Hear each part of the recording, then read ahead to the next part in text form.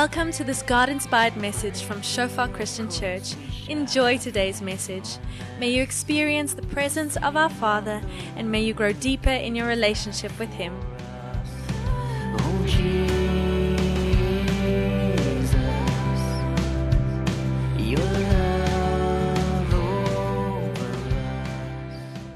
This evening we're going to speak about something that we don't speak about too often in church, although we probably should speak about it a whole bunch more. And I remember a couple of years ago I was just dealing with a whole bunch of situations in church and people and struggles that they were going through and questions they were asking. And I realized in a scary way, I was shocked by how biblically illiterate so many of us are when it comes to our money. And what we did is we did a whole seminar, I think it was a Saturday and 2 Sundays, speaking about finances and sharing some thoughts around it. And you know, sometimes as a pastor I think, oh, but we've spoken about it already, it's done. But then I realized that was in 2011. And one of 3 things probably happened. Some of you may have been here back in 2011 and you heard everything and you've remembered it and you took all the notes, and as I'm speaking you're going to be able to say what I'm about to say before I've even said it, because you've got it nailed down.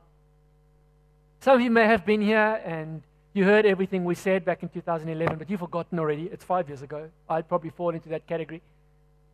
And some of you are probably here and you're like, in 2011 I was in standard 6 or something. And you weren't around back then.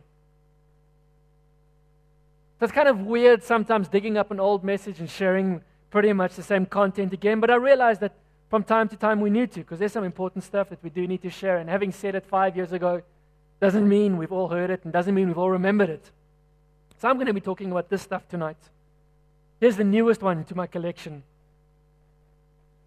Molly gave it to me just before the service. Not Molly, sorry. It's like a blank top. Leandri, my bad. Eh? These are the worst moments when you have those blank moments in public in front of everybody else. She gave it to me just before the service. I don't know why she decided to, but were you here this morning? How did you know? Okay. She just happened to have $50,000 in her pocket and decided to give it to me, which is really cool. And we'll get more to this one's friends a little bit later. I have a bit of a history in finance and economics and that stuff, so when I travel from time to time, if I remember and I don't spend it all, I try and collect some of the notes just for the fun, for moments like these, because when else did you ever do anything with any of this stuff? And they remind you of cool moments. This is, you can, if you could see it, maybe you're really special and you can read it, but I can read this side because it's in English, and that's just funny squiggles and lines, and this side said State Bank of Pakistan, 10 rupees. And that was a pretty amazing trip, because it's the first time in my life I had a 24/7 personal bodyguard with me, and it was a bit of a crazy moment, running from houses to cars, from cars to houses, like in the movies and stuff, because you really don't want somebody abducting you and hiding you up in the hills with the Taliban and those guys. So this money is pretty interesting, not because of the money, but because of the experience we had there. Some of you are going to missions to Malawi, and you might recognize this big note. Kwachas from Malawi. Here's some real money. I don't know if you can see it. $1 United States dollar. This is proper money. This isn't the fake stuff that we use. And on the back, I'm always fascinated by what it says here on the back. It says, "In God we trust," which is really awesome. But right next to it, there's this funny Freemason third eye tower thing with literally like an eye still in the top of the pyramid that's torn apart. So that's like a really interesting kind of paradox they've got right going on their money there.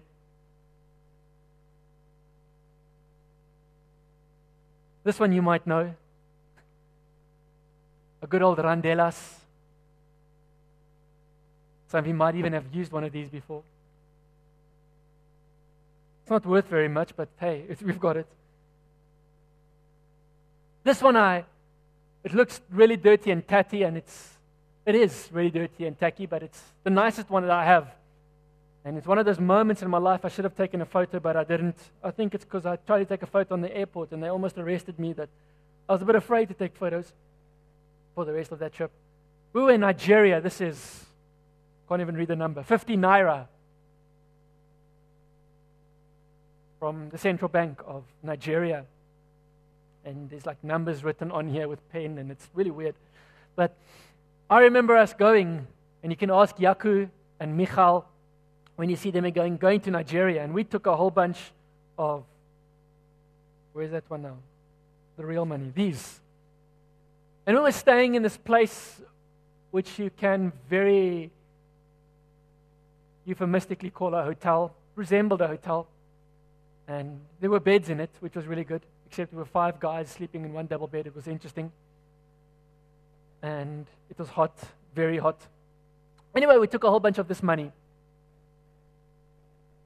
Not so much, but a little bit that we had. And we went into this little building next to the so-called hotel we were staying in. And I'll never forget this moment in my life, and I really should have taken photos because you're not going to believe me. But if I had photos, you might have believed me. But we went in with a few of these, and we exchanged them for a few of these, the nairas. Except when we walked in with like a little wallet bag thing. You open it and you take these ones out. And we walked out of that building with, I think it was, this morning I said 3, I lied, I think it was 2. Black dustbin bags over our shoulders, filled with these. So I should have taken a photo of that. Felt like Father Christmas walking around. This is honeymoon money. This is awesome stuff. 25 rupees from the Bank of Mauritius. Eh? Hey. And then, because it's so curious and just so unique in all of history, this 50,000 is brand new. This isn't even money. This is a bearer check, which is a technically different thing, but we're not going to get into that so much. Oh, by the way, for those of you who sort of economics and accountant, maybe not accountants, one of the biggest challenges in economics, I remember when I was studying, one of our professors, he's now a big director, he's a big director at Sanlam, and he just had a job interview with someone. He was an interview with someone that he wanted to appoint in his office. And he asked the guy, as an economist, what was the hardest part of your job? And the guy just responded, the new guy in the team responded, explaining economics to accountants. So,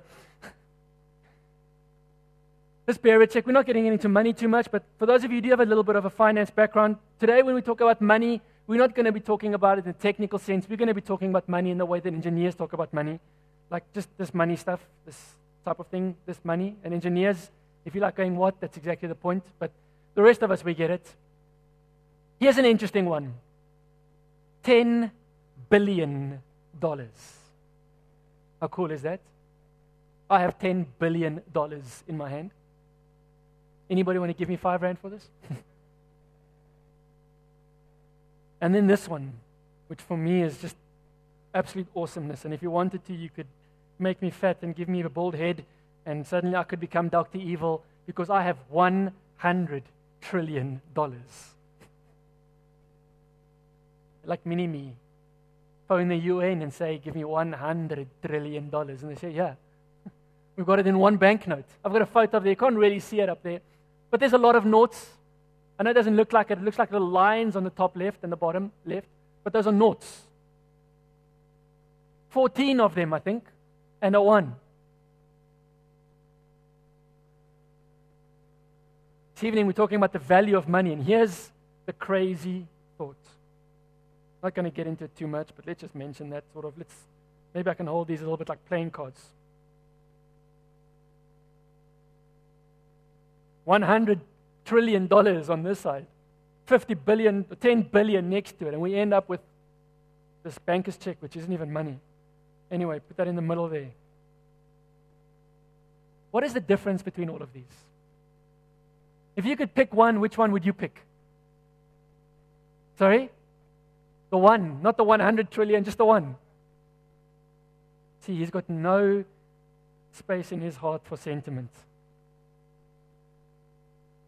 $1. Why $1? Why?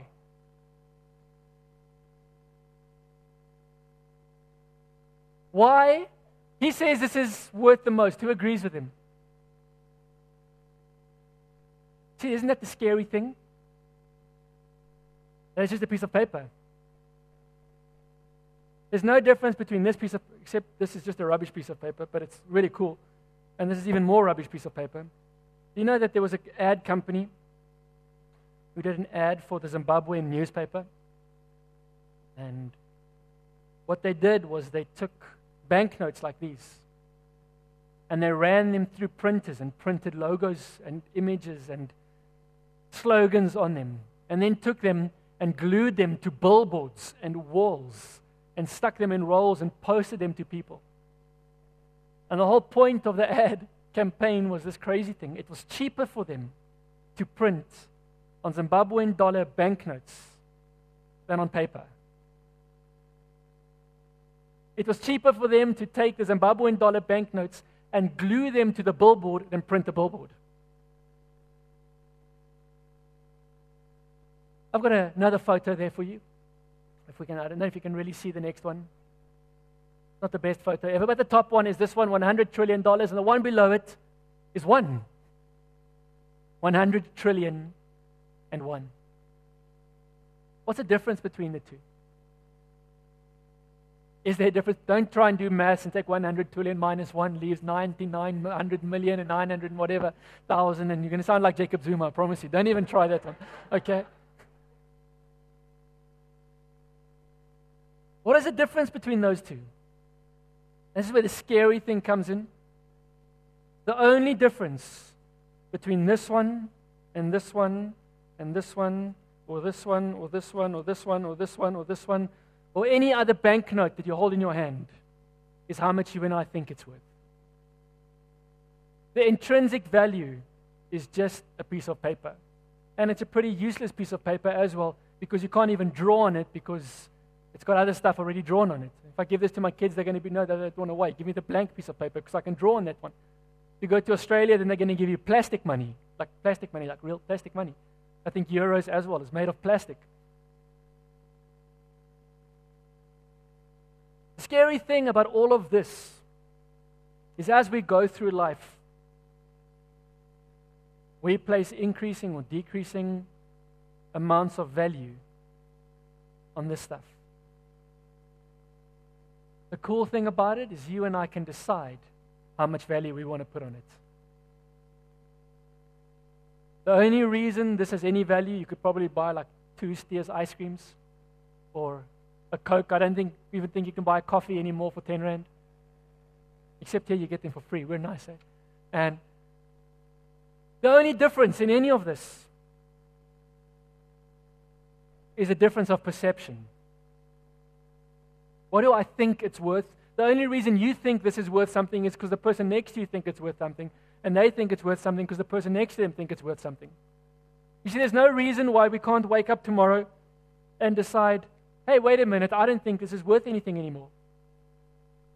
And then it's not worth anything anymore because it's just a piece of paper. So a couple of things about money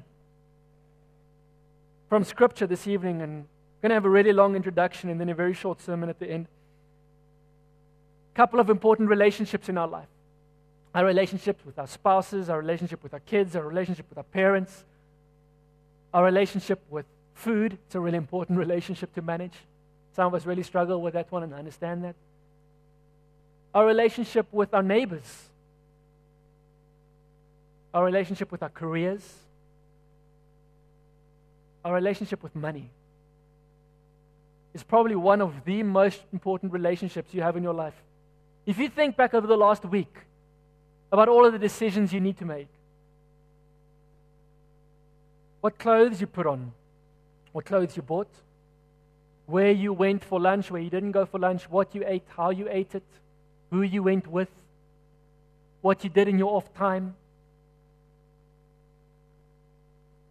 Pretty much every decision that you make in life has a financial component to it. Am I right? There are very few decisions you will make that this guy doesn't sound, and I'm going to use this one because this is the one that maybe is the most useful for us, okay? Even though it's not that useful, I mean, you could have a bit of fun with it, but not that much.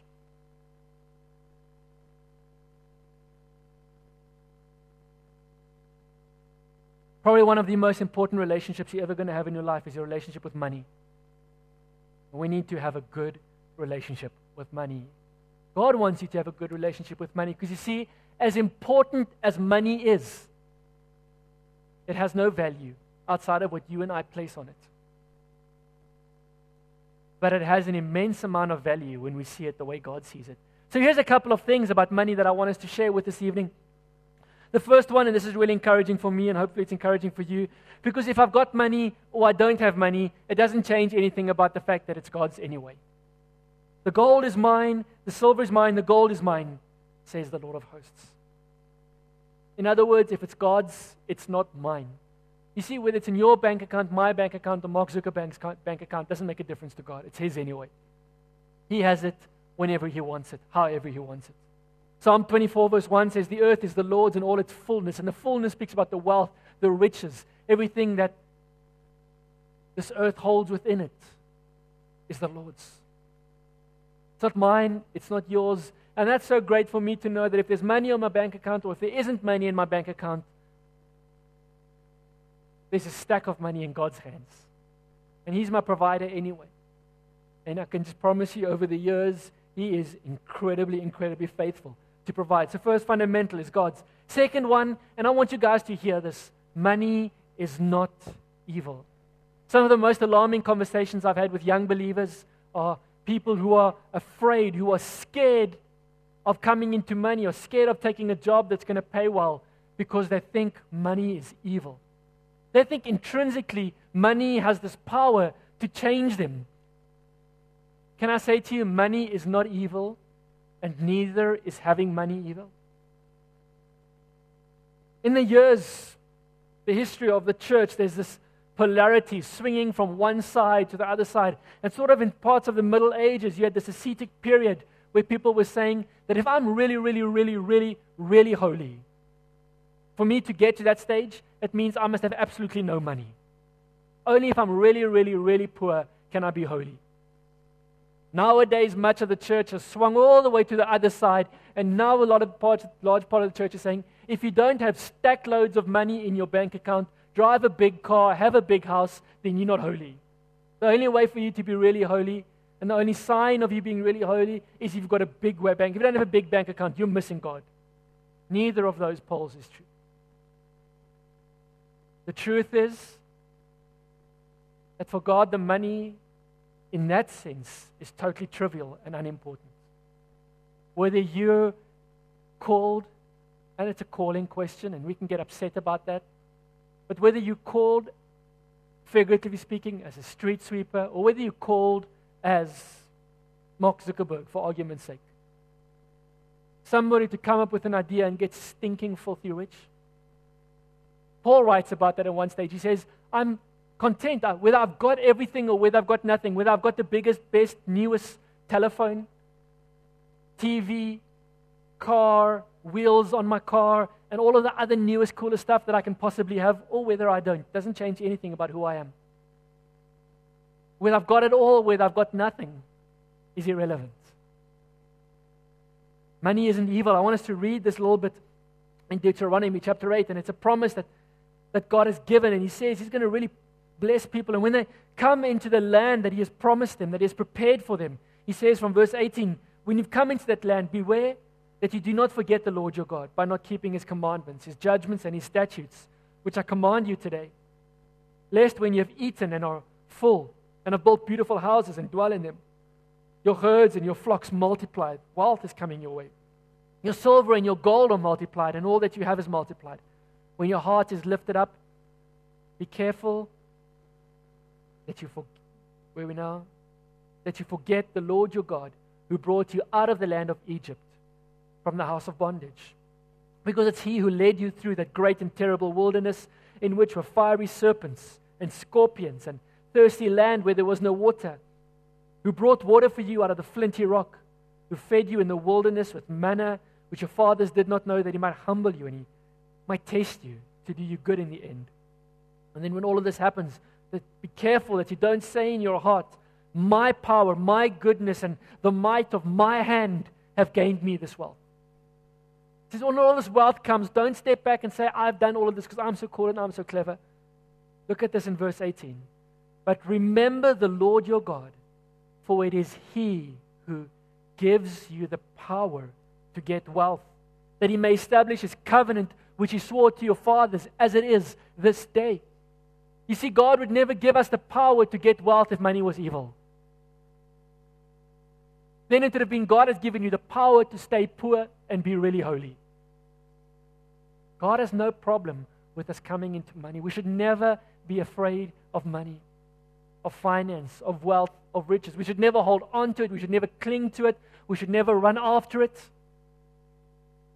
But if God does bring our paths that way, we shouldn't be afraid of it, and we'll speak about that in a few moments. I remember I had a really super intelligent professor at varsity. A couple of them who were really great, but this one guy was just a standout.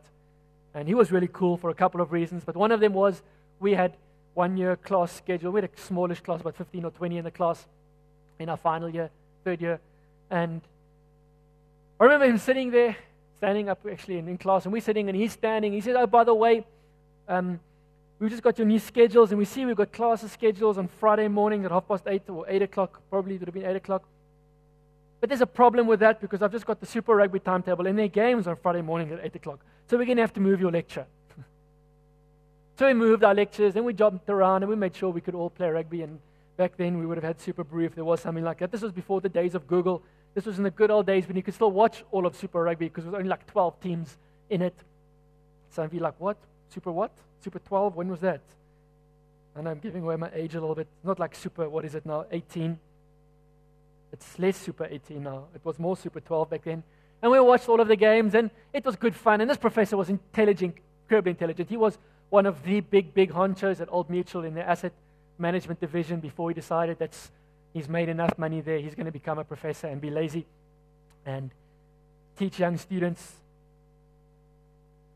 Very knowledgeable about pretty much everything in the world. I remember one day, and probably must have been in my second year, around there, and he was teaching and he was sharing something about money and the dangers of money, and I don't think he was a very moral person. I didn't know him all that well, but that was my perception of him. And he threw something out about, but money is the root of all evil anyway. And little bold me shivered a little bit, and I put up my hand. I said, excuse me, sir, Professor, I think you're wrong. And you didn't say that to him because he was never wrong about anything. And he was very confident. What do you mean I'm wrong? He says that in the Bible. I said, it doesn't say that in the Bible. And this is before the days of smartphones and Google on your phone and any of that. So we had a little bit of, so he said, no, the Bible. I said, no, the Bible doesn't say that. And if I remember correctly, I had my Bible in my suitcase because that's what you do when you're a Christian. When you go to class, you take your Bible with you so that when you've got time off, you can read the Bible a little bit. Because you all do that, no? Yes, okay. And I had my Bible with me, and I took my Bible out and found the scripture, and we read it. And guess what? The Bible did not say that money is the root of all evil. The Bible did say in 1 Timothy, I think we got it there, 6 verse 10, for the love of money is a root of all kinds of evil. Why? Because for that love, some of us, and the greediness, for which some have strayed away from the faith in their greediness and pierced themselves through with many sorrows. It's the love of money. It's when we allow this to get into here that we've got a big problem. You all know that with God, all things are possible. Does everyone know that? Is it in your heart? Huh? With God, all things are possible. This side, it's the doctors. The doctors are complaining. Right? With God, all things are possible. But you know that there are some things that are outside of the possibility of the realm of possibility with God. One of them, and we'll look at this just now, is with God, I cannot serve God and mammon. With God, that is impossible. I have to make a decision. Do I follow this guy? Or do I follow Jesus? Because at times, many times, they're going to be contrary to each other.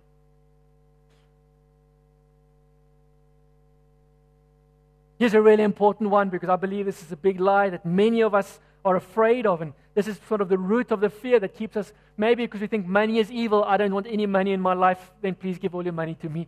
No, I'm just joking. Get healed from that and embrace the fact that God wants to provide for you in your life. Deal with it well. Have a healthy relationship with money. But one of the reasons we run away from money is because we think money is evil. The other reason why some Christians run away from money is we think money, and by implication power, corrupts. I don't believe that's biblical at all. You know what money does do? As money grows, we start with 10 rand. You see, if I give you this 10 rand and you deal well with this 10 rand, with integrity in your heart. Like my daughter, she had a birthday a couple of weeks ago, and she got a crazy amount of money for her birthday. I really didn't know 5-year-olds got that much money for birthday presents. I didn't get that much money for a birthday present when I was 5. But she's got no clue about money yet. We have to teach her that still. So she's sitting there with this money, with a big smile on her face, because she got money for her birthday, and that's cool, because it's a birthday, and all her friends are excited about her having a birthday, and they come to party, and that for her is worth a lot more than the fact that she happened to get some money. I know when you get older that changes a little bit, but especially when you get married and it's your wedding, then you just only invite the people who bring big wedding presents, and you kind of ignore the rest. And I asked her, so what are you going to do with this money that you got for your birthday? And it was one of those answers, and when you get kids, you kind of pick up this little bit. Sometimes, even in a 5-year-old, there's this tone of voice that says, that is such a stupid question. Why are you even asking me that? And she answered with that tone of voice, and then I said, what are you going to do with this money? And she looked at me, give it to the church? And I was like, well, that's a really, really great idea, but can I help you with that? We can give a whole bunch to the church. I'm fine with that, but let's not give everything to the church. Let's go and buy you some Lego with some of it. And then there was some left over, and she bought us all some ice cream with it, and it was just the best day in her life ever, because she's forgotten about it. Every day is the best day in her life. I love people like that. The other sister's not like that, but the oldest one, when they're people and they're laughing, she is happy. And you see, if someone gives you a birthday present, and suddenly you get 10 rand or 100 rand or 1,000 rand or 10,000 rand, that money doesn't corrupt you. It just reveals what's hidden in your heart already. And as the money grows, as the power grows, all that happens is the effects of it get amplified. You see, if you're a person of integrity and you get your birthday money, and what are you going to do? I'm just going to give it all away, because that's what I do. I'm not following after money. I'm not running after money. If you get 10 rand and you give the 10 rand away, the chances are if you get 1,000 rand, you're going to give the 1,000 rand away. If you get 10,000, you're going to give the 10,000, because money doesn't have a hold on you. You deal with it with integrity. What is integrity? My favorite definition of integrity is who I am when no one is looking. That's integrity. You see, if I'm driving my car and there's a 60 speed limit in my car, and I'm driving down the road at 60 kilometers an hour, because I know around the corner there's a traffic cop waiting for me. And if I go around the corner at 80 kilometers an hour, he's going to pull me over and take this out of my wallet. Not him directly, because that's a really bad idea. Don't give it to him. He's going to write me a little love letter that says I must go and pay somebody else with this, but many more of these. That's not integrity. That's just common sense. Integrity is when I'm driving down that same road, going around that same bend at 60 kilometers an hour, and I know that there is not a traffic cop waiting for me. And I'm not doing it because I'm afraid of getting caught. I'm doing it because there's integrity in my heart. I do what's right when no one is watching. You see, if I leave this 10 rand here until after the service, I'm not going to do it because I don't trust you. And I say that lightheartedly, but I want to encourage you guys as well. Just please do keep your personal possessions with you. Sadly, we've had many cell phones and laptops and stuff stolen in this hall, in church. They stole my laptop once. I left it on the back seat there next to where Francis is sitting. And I had a Dropbox login sync thing going on there. So the worst is I could see my laptop traveling, because every time someone turns it on, it syncs with Dropbox, and there's a IP address, which is like an address that you can find a computer with, and you can search that IP address and you can find out where it is. And the last time I saw my laptop was somewhere in Tanzania. Traveled, it was a missional laptop. It was apostolic. It took the message from that back seat over there all the way to Tanzania. But you see, integrity is if I can steal that 10 rand and nobody would ever know. No, I know that nobody would ever know. And I still don't take it. Because then, when it becomes 1,000 rand or 1,000,000 rand,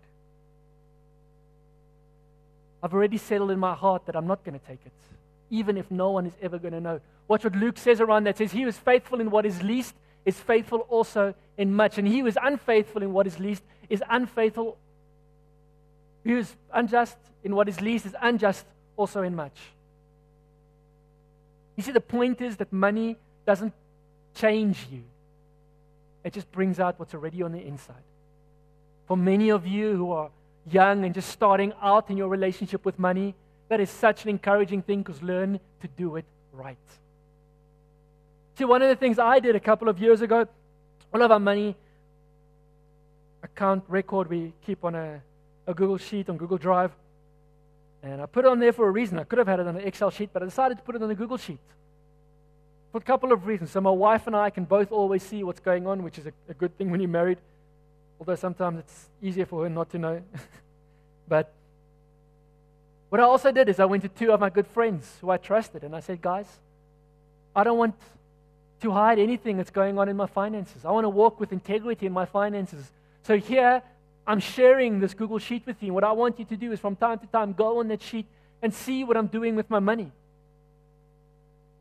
And come and speak to me if you think I'm not dealing well with my money, because I want to be a person of integrity when it comes to my finances. See, we need to learn. And the amazing thing is, if you've got nothing to hide, you've got nothing to hide, and you can show the world. The only reason we want to hide stuff is because I've got something to hide. Let's learn to deal with integrity.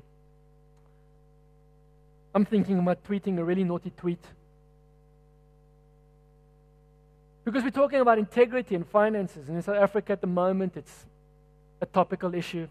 I think most of us realize that. I don't have to explain too much about why it's important. Why our relationship with money and the way we deal with it is important. And here's a tweet I'm thinking to tweet. If it'll fit into a tweet, I don't know. But I'm guessing and assuming that everybody who is up in arms about Jacob Zuma and what he's doing and what he's not doing is only up in arms because we all deal in every facet of our life with total uprightness and righteousness. And if that's the case, then I'm really excited about where this country is heading. Because we've got a couple of bad apples, but we've got a couple of thousand, if not million people jumping up and shouting because of there's so much righteousness hidden in our heart that it freaks us out when somebody is a little bit unrighteous. You see, it's either that or we're a bunch of hypocrites. Because it's one thing standing up and saying, Jacob Zuma can't, but I'm doing it. You see, the only reason Jesus said something about unless your righteousness exceeds that of the Pharisees. When it comes to our finances, we need to deal with righteousness. Money doesn't corrupt, it simply highlights, amplifies what's already in our heart. I'm still on the introduction, I'm going quickly. Okay. 4th one of the fundamentals, money is inherently and profoundly spiritual. Inherently, profoundly spiritual. Look at this verse that's going to haunt you for the rest of your life once I've read this. So close your ears quickly if you don't want to be haunted. If anyone does not provide for his own, and especially for those of his household, speaking about mothers, fathers, children, you know that even when you're 50, you've got a mom and dad. That's the implication, the context within which is given here. You're specifically the elderly, but as a rule for everyone in your household. He has denied the faith and is worse than an unbeliever. If anyone does not care for his own, especially for those of his provide for his own. Provision there speaks about providing financially for his own, especially for those of his own household. He has denied the faith and is worse than an unbeliever. Let that sink in just for a little bit. See, from time to time, I have somebody come to me, very nice, normally very sweet people, say, Philip, do you know what I want to do with my life? I'm going to lock myself in a room and just pray. And I'm like, wow, that's amazing. That's fantastic. But how are you going to provide? No, I'm not going to provide. I don't believe I need to provide. You'll be amazed how many Christians say that. And then I say, well, you are many things, but you're not a Christian. Because you are scripturally denying the faith and worse than an unbeliever. It's great. Take a lot of time in your day and pray, but then come out of the prayer closet, get a job as a waiter or a street sweeper or whatever you need to do, and make sure you're earning an income and you're providing. So otherwise, all of the time in the prayer closet, God's looking at that and saying, you are totally missing the whole point. See, there's an incredible burden of provision, a healthy burden, a great burden, but it's a responsibility, maybe a more apt word than burden, that God has placed upon us to provide, to be breadwinners, to be workers. It's something that He smiles upon. In a different place, He says that he who will not work shall not eat. A lot of people get very upset with me because from time to time we have some beggars come to church and they come and abuse. And it's a scary thing. I've met some incredibly skilled beggars. It's a craft, it's a gift. They know exactly who to target when. When you're at your most vulnerable in the middle of the night, just as you're about to get into your car, you're alone, there's no one else, and they come with these incredibly soppy stories. And my heart vexes around that because I so want to help those people. You know what I've realized in having dealt with unfortunate amounts of poverty in my life? Is me giving them money doesn't help them at all. So I want to ask you guys in church, if you can help us with that, please don't ever give any beggar money at church. Come and speak to me or to Heinrich Beer. Say, hierso vanaand, I don't know if he's over there with the green shirt. We've got a plan and a way that we want to help those guys because we really want to help them. But we realize giving them their money for the next fix probably isn't helping them in the best possible way. So we've got a structure and a plan that we're working on to really help people who want to be helped. But something that's a biblical prerogative for them is he who will not work shall not eat. That's what Scripture says. If somebody doesn't want to work, I've said in my heart, I don't feel bad about them going hungry. They're willing to work, come, let's make a plan. Let's get you some food. That's a biblical example for that, or the biblical standard. Matthew 6:24, I mentioned this earlier, I want to say it again. No one can serve two masters. Either you'll hate the one and love the other, or else you will be loyal to the one and despise the other. You cannot. With God, it is impossible to serve God and mammon. I cannot serve this and Jesus. I can't let this make my decision. Yes, this has to inform my decision, otherwise it's a foolish decision. But this cannot make my decision. It's like when you come to the end of the year, maybe some of you just gone through this process, you get your degree, you finished, klar. Textbooks, burning them, big bonfire, it's done.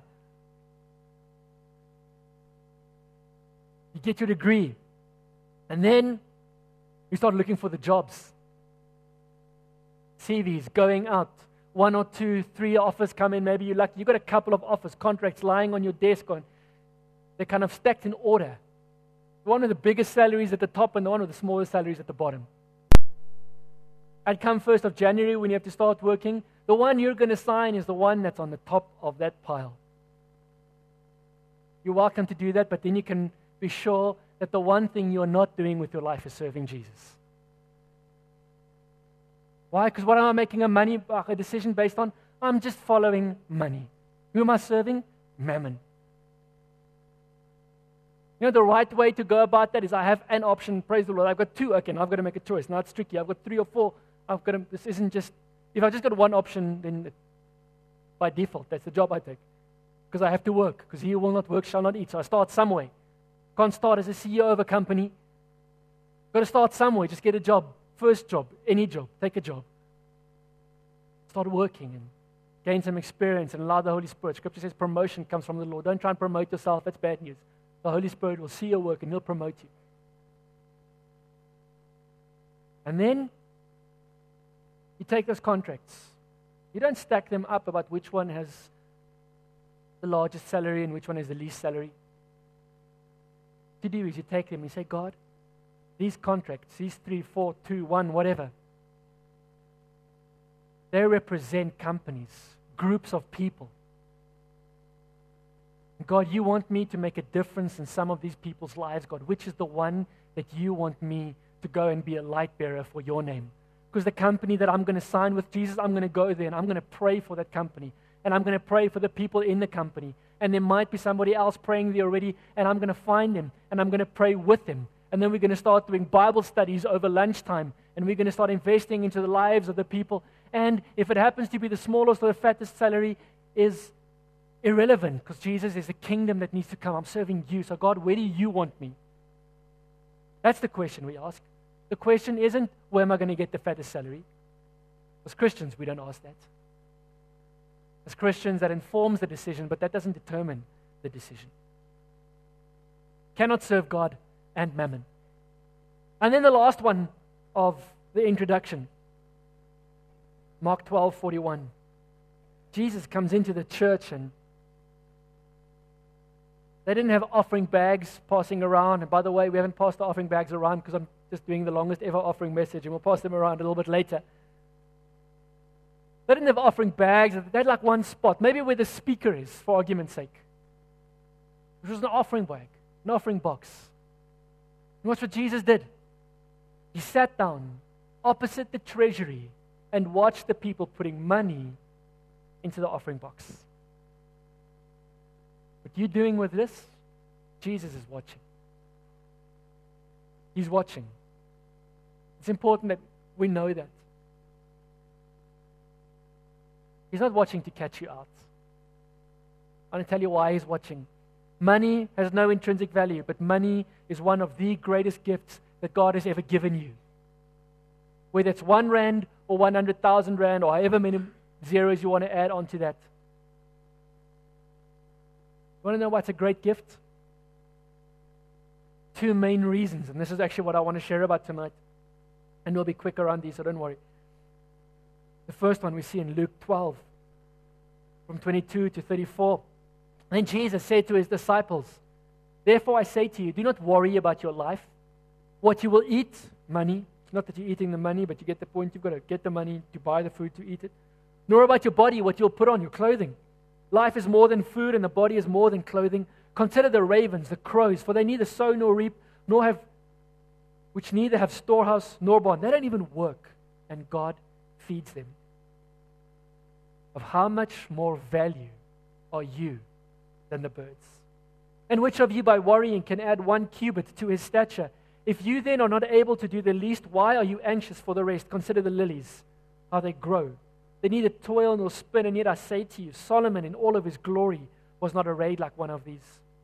If then God so clothes the grass, which today is in the field and tomorrow is thrown into the oven, how much more would he clothe you, O you of little faith? And do not seek what you should eat or what you should drink, nor have an anxious mind. For all these things the nations of the world seek after." In other words, not the Christian people, not the followers of Jesus. In Matthew it says, the Gentiles, the unbelievers, seek after these things. They take the contract and just take the one with the fattest paycheck. Do not fear. But seek the kingdom of God and all these things. Wait, before that even, important phrase. Your Father knows that you need these things. See, God isn't stupid about the fact that you and I need money to get through life. That we need to work. That we need to provide somehow. If I get a big inheritance and I can provide that way, praise the Lord for that. If I don't, then I've got to work. Praise the Lord for the fact that I get to work. And I get to provide and I get to do a godly work on this earth. But God knows that way before you and I knew it.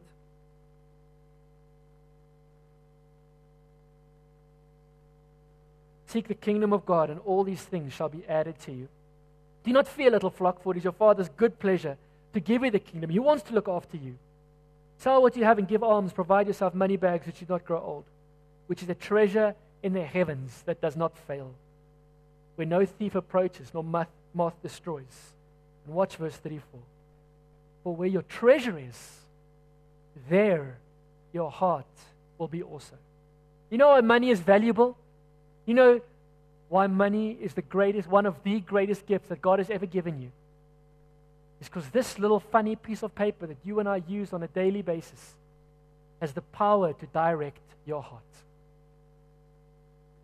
If you want to grow to love something or someone, if you want your heart to go in a specific direction, do you know how you make that happen? Spend money on it. It's as simple as that. You see, it's interesting. It doesn't say where your heart is, there your treasure will be. It doesn't say what you love, you're going to give the money to. It says that where you take your treasure and you store it there, your heart's going to follow. Try it. It works. I promise you. Some of you may not have this. You know, one of the most spiritual things you can do when you go home this evening, if you don't have one yet, is to go home and draw up a budget. What is a budget? A budget is an indication, it's a barometer of your intended priorities. What are the things that I want to make important in my life? Married guys, listen. Single guys, remember this. Does your budget tell your wife that you love her? Does your budget tell your wife that you love her? Does your budget help you to love your wife because it's directing your heart towards your wife because your money is going there?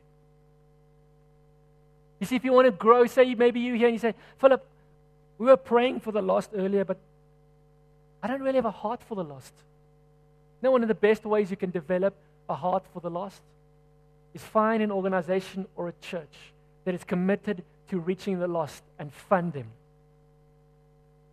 Maybe say, Jesus, I'm going to set aside X amount of money every month, and I'm going to go and speak to Philip or whatever evangelistic organization, and that money is only going to be used for evangelism.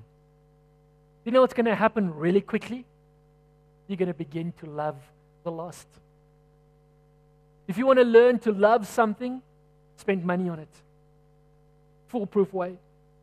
What is a budget? A budget is a barometer, a statement of what I choose to make important to me. I remember a couple of years ago, when my wife and I first got married, we were really diligent to writing down everything we'd spent. And then we stopped doing that. We grew lazy because we got in a rhythm and finances were flowing and it was working. And then the craziest thing started happening. Suddenly, there was way too much month left at the end of the money every month. Suddenly, stuff started breaking and we just had to, it was like taking money and putting it into a pocket with a hole. And every time the money was and we come to the end of the month and we'd be like, where'd the money go? We didn't know. I remember sitting in a small group praying. Say, hey guys, pray with us. It's just crazy. You don't know why, but all of a sudden, everything's been fine. Just financially, it's not fine now. And as I said, it's like the Holy Spirit said, yes, Philip, because you stopped counting. Where's the money gone? So imagine we take these. We make them a little bigger and we make them blue. What's that, 100? We make them a little bit bigger and we make them that burnt, browny, orangey, red, or whatever that color is for the 200. Then we stack them up, a nice stack like this. And Gareth here, he's really, really good with finances. So I take it all and I say, here, would you look after this for me? And I give him a stack of money. I say, will you steward that for me? And 6 months down the line, I come back to him and I say, hey, Gareth, that money I asked you to steward, where is it? And he says, I don't know. What have you done with it? I can't remember. You know what I'm going to do? I'm going to say, well, is there any of it left? Give it back to me now. I'm not going to take more money out and give it to him. You see, if I come to him and I say, hey, Gareth, that money I gave you 6 months ago, what happened with that? Well, brings up a spreadsheet, prints it out and said, well, we put this month in there. It's grown like that. We put some here. What, this much. This is exactly where your money is. And I'm saying, well done. I'm probably, if I happen to have a little bit more money, I might say, hey, don't you want to look after this for me too? That's good stewardship. We say we're stewards of God's money. If God was to come and knock on your door today and say, March is just finished. At the beginning of the month, I gave you X amount salary, pocket money, whatever it is. What did you do with it? How many of us are going to say, I don't really know? Or how many of us can say, well, I can account for every cent? Because if I give him, for argument's sake, 10,000 rand and he says, well, here I can account for 9,000 rand, I don't quite know what happened to the other 1,000. Sorry. That's not good stewardship. See, God, the first part of good stewardship is the ability to account. Some of us are going to have to start doing that. It's amazing. So in this small group, I realized I've stopped keeping count. So my wife and I started doing it again. And guess what? Suddenly there was enough money again. Suddenly, it's like supernaturally, the Holy Spirit just breathed in our finances again, and stuff just began to work. If you want your heart to be in something, the best way, start spending money on it. The first reason why money is incredibly valuable, because the great thing about that, whether it's 10 cents or 10,000 rand is irrelevant. When it's a little bit that I've got and I'm spending it on something, my heart's following. The first thing is that money can direct your heart. The second reason why money is so important, because it reveals your heart. See, it's beginning of April now. So if you haven't yet, you're going to go home and you're going to draw up a budget. I get X amount at the beginning of the month, and I've got a budget, and I oversee a bunch of churches, and I probably shouldn't say this, but I'm going to say this anyway. So at the end of last year, I asked them all to send us budgets, because I have to oversee and make sure they're all okay, whatever. So they send me a budget, and kind of the income is X expected, and the expenditure is Y expected. There's only one problem. Y is bigger than X. So I've got to send them an email back and say, try again. This is not going to work. They say, but Philip, where's your faith? I say, well, where's your faith? Send me a budget that's got a higher income or less expenses or whatever. But don't send me a budget saying that you're planning to make a shortfall every month, because at the end of the day, I have to go and find the money to pay the shortfall. That's the way that we work. So end of months, I'm always fighting with people because they spend too much money. But praise the Lord for you guys. You really give a lot, so I don't have to have so many fights. I can say, listen, we love you, and we're going to help you plant a church, but you're going to pay back later. Just kidding. What was I saying? So at the beginning of the month, I draw up a budget. Make sure your budget balances. There's no point drawing up a budget that doesn't balance. If it doesn't balance, step back and say, Jesus, how are we going to fix this? Do I get a second job, or do I watch less movies? You see, there are two ways to make a budget balance. One is to get more income, and we all like that one. The other one is to spend less. We hate that one. Sometimes we need to do it. Quick financial lesson there, 101. Okay, learn to be content with what you have.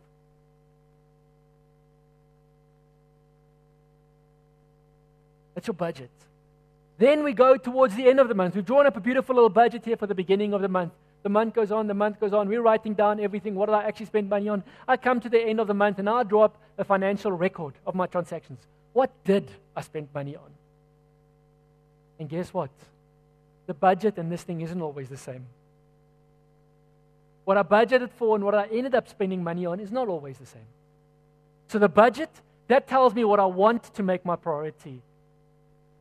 The record is what is actually my priority. It reveals my heart. It shows me what is actually in my heart. In a few moments, I'll tell you why that is so incredibly important. But let me also say that we need to understand that sometimes the budget and the record doesn't quite look the same because life happens.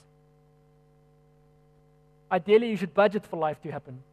The other day, I had to buy a car battery. I felt so sorry for the poor car battery salesman. But he said something which is so true. Because obviously you could see that I wasn't happy about buying a car battery. He said this, it's a grudge purchase. Nobody ever wakes up in the morning thinking, guys, guess what? Today is the day. Today I get to drive to Battery Center or whatever, and I've done all the research. I have like an S6 model battery, but the new S7 came out yesterday. I am so excited. I'm going to go to the battery shop and buy the brand newest technology, best edition. It's out. I can't wait to fit that baby in my car. Let's go. I've been saving for this for like 4 months. This is the highlight of my week. I'm buying a new car battery. Now, the only reason you ever buy a car battery is because you wake up in the morning and for some reason it's always a cold morning. And you go outside and you get in the car And it's going, and then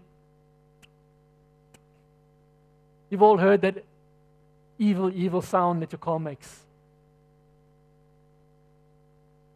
And then you go and you realize, I have to buy a car battery.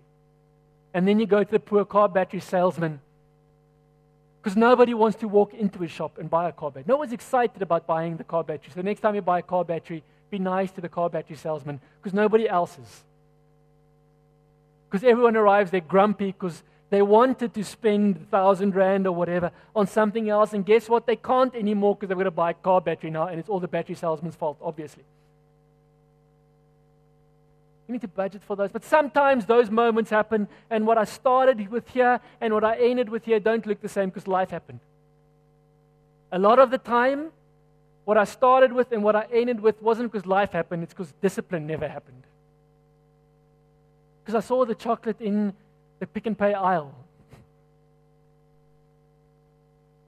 And you got kids. That's the worst place ever when you got little kids. And you know they do that on purpose. It's like a science. They put what they call there's a word for it. That just left me again, like Leandri's name earlier. The impulse purchase stuff. They put right at the chair. While you're standing there waiting for the auntie in front of you to finish packing out her bag, you're looking at this Coke or this chocolate or this other little thing. I need that too. Or the battery. It's all very, very well-crafted stuff that they put there. Because they want you to succumb to the temptation and just buy it because you don't really need it. I actually think Woolworths has just made a decision that they don't do that anymore. About 3 months ago, they said they'll stop that practice because they don't believe it's right, especially when you've got kids, because that's evil. And nowadays they've got these long queues. It's like one queue. And you have to walk past all of the sweets, and you've got to take your kid and take the 10 rand that you have and stick it over your kid's eyes. So they don't see all the sweets. Discipline when it comes to our finances is crucial. So why is it important that God uses money as a test for our hearts?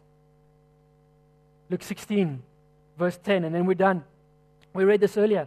He who is faithful in what is least is faithful also in much, and he who is unjust in what is least is unjust also in much. We read that earlier.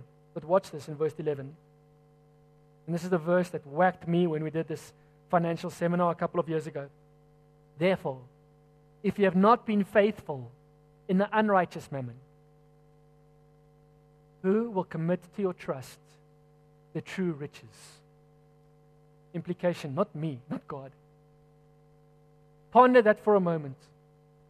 You know why money is so powerful? Because it directs my heart. I can put it somewhere and my heart will follow, which is a really amazing tool because it's very hard to move our hearts, but this does and is significantly powerful. But do you know what else? God looks at what we do with our money. That's why standing at the treasure box looking. He's not looking to judge and say, you didn't give enough, you bad person, give more next time. That's not what he's saying. He's looking for faithfulness. He's looking for people to entrust the true riches to. People, souls, influence, the stuff that really matters. This doesn't matter. This only matters to God as a little test for us to see if He can trust us with the stuff that matters. That's a scary thought about our money. It changed the way I think about my money in a massive way. Suddenly I realized that my money is the key to seeing souls get saved. I realized that my money, the fact that God provides for me every month, and I'm so thankful to Him for the way that He does.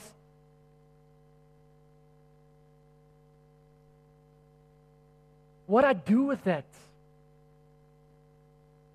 is a test, a good test of my heart.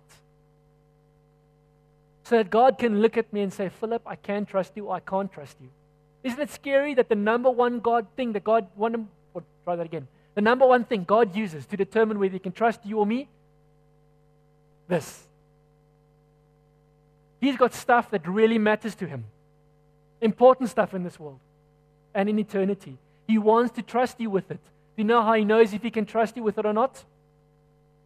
With this.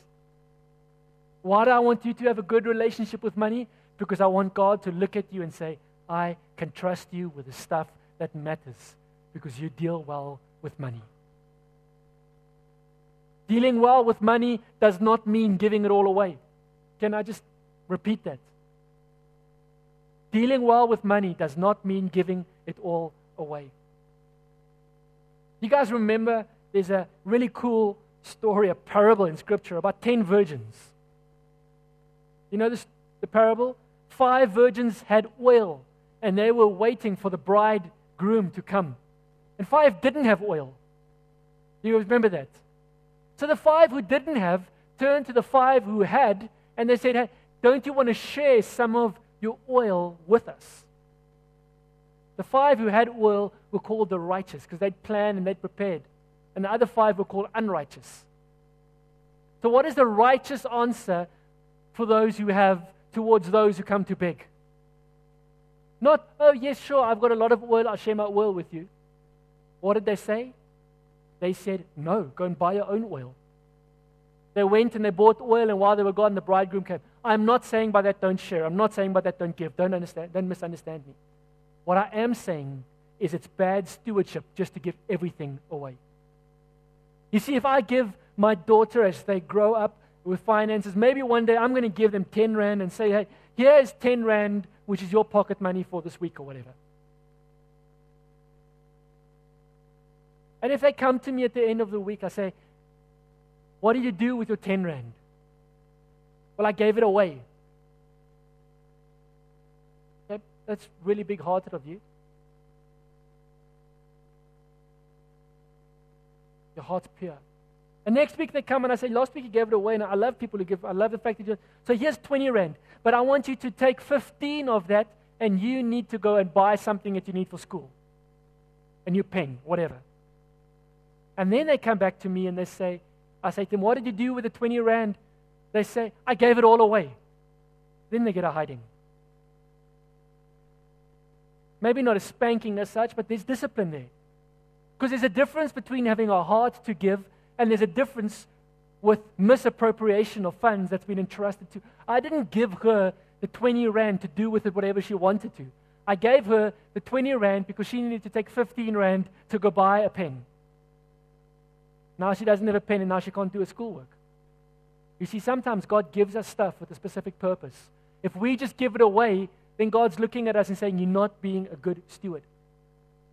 You see, if my kid does that 2 or 3 times, eventually I'm going to say, I can't trust you with money because you never do with it what I trusted you to do with it. God looks at us in the same way. And if we're just giving away everything, He's looking at that and He's saying, you are not being faithful. You're being foolish. You're not using the funds for which I've determined the funds to be used. I can't trust you with it. You just give it all away. That's bad stewardship.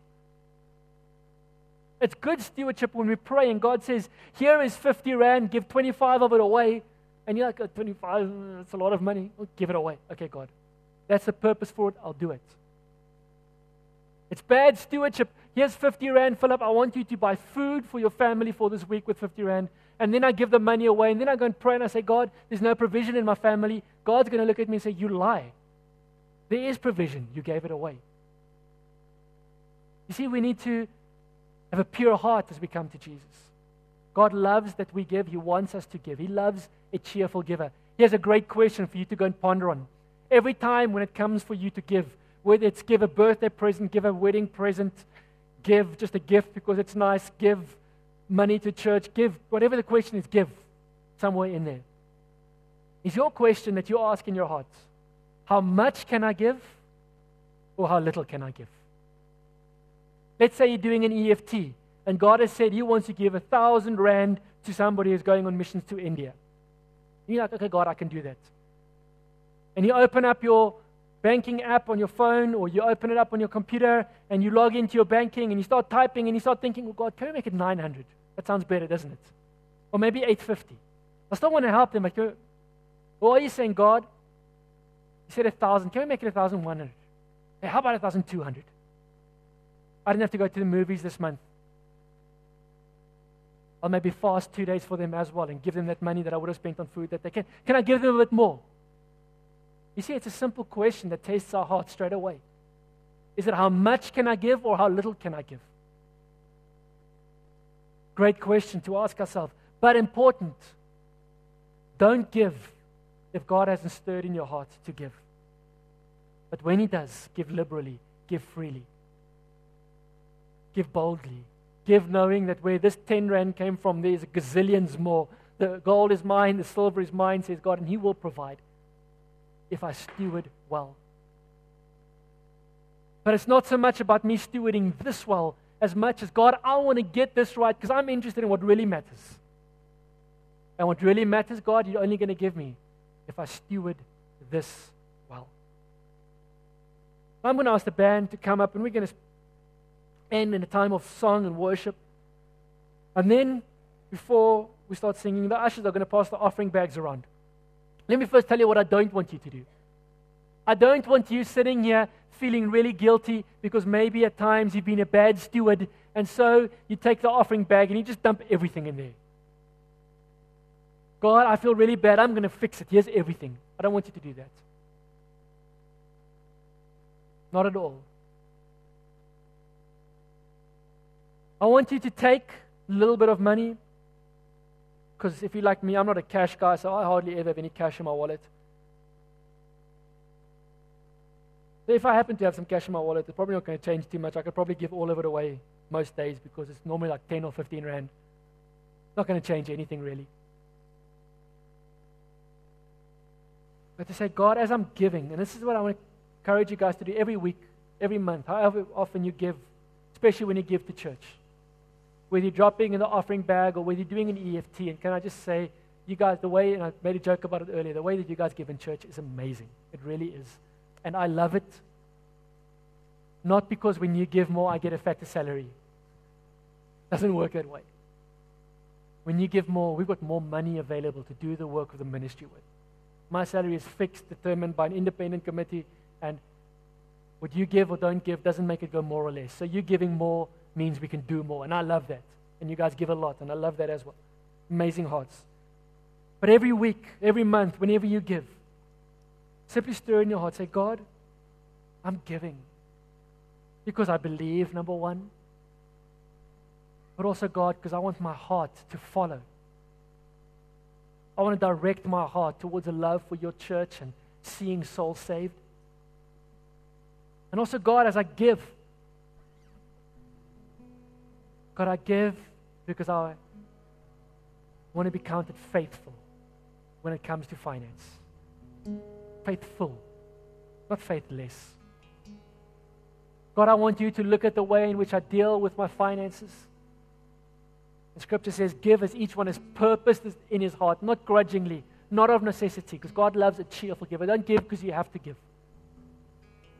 Give because there's something in your heart responding. Say, God, you're leading me to give, and I want to respond. Whether I'm giving 1 cent or however much, God, you're stirring me. I just want to give that, God, because I want to be found faithful. God, this money is really cool, and it's nice having a lot of money, but God, I'm actually interested in what's behind this money. The stuff, Jesus, you call the true riches. That's what I want. So God, as I give this evening, I give because I want to be counted faithful. I want to be entrusted with true riches. Not with money, with true riches. The lives of broken people that I can bring healing to through the blood of Jesus. Bring about changes in families and communities because you trust me, God. It starts here. So I want to say it again. I don't want you guys just to empty your wallets, and let me not say at all, unless you are 100% sure it's exactly what God is saying to you. Maybe He's saying it to one of you in this room, maybe.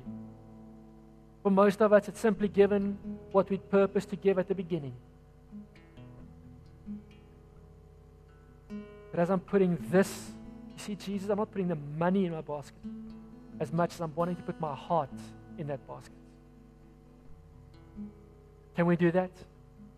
So I want to pray, and I know we prayed for the offering earlier, but let's pray again. Father, I want to thank you this evening for your incredible faithfulness to always provide. Lord, even as we read earlier, that you know we need these things. We know, Lord, you know we need clothing and we need food, and You know we need provision, and you expect us to provide. And there's some scary scriptures, but there's some exciting scriptures in there as well, Lord. And God, I pray for everyone here. I pray, Holy Spirit, make us faithful. Make us faithful in our dealing with finances. Help us to know when to give and when not to give. Help us to know when it's bread to be eaten, Lord, and when it's seed to sow. Make us faithful with our finances, because Jesus, as a church, it's great having a lot of money, but we don't want a lot of money, Lord. We want the true riches, God. We want souls, Lord. We want broken people to disciple, God. We want to see lives restored and made whole, and we ask that, Jesus, you would trust us with that. And we realize the gate, the test of your trust, Lord, is in what we do with our finances. So, Holy Spirit, make us faithful with the unrighteous mammon that you commit to our trust. And for everyone here, God, I pray that you bless us in this week. God, I pray that you loose, even if there is a hold of finances upon us and maybe a little bit of money that's crept into our hearts, Lord. Holy Spirit, come and take the money out of our hearts so that we may follow you. Jesus, we want to follow you and no one else. We don't want to serve mammon. We want to serve you, Jesus. So would you lead us in the way everlasting? Amen.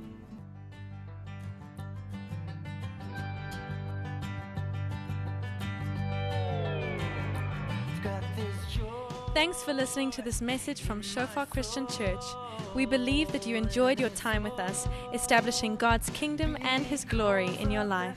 For more info, call us on 012-362-1363. Email us pretoria@shofaronline.org. Browse our website www.shofaronline.org or like us on facebook.com/Shofar Pretoria.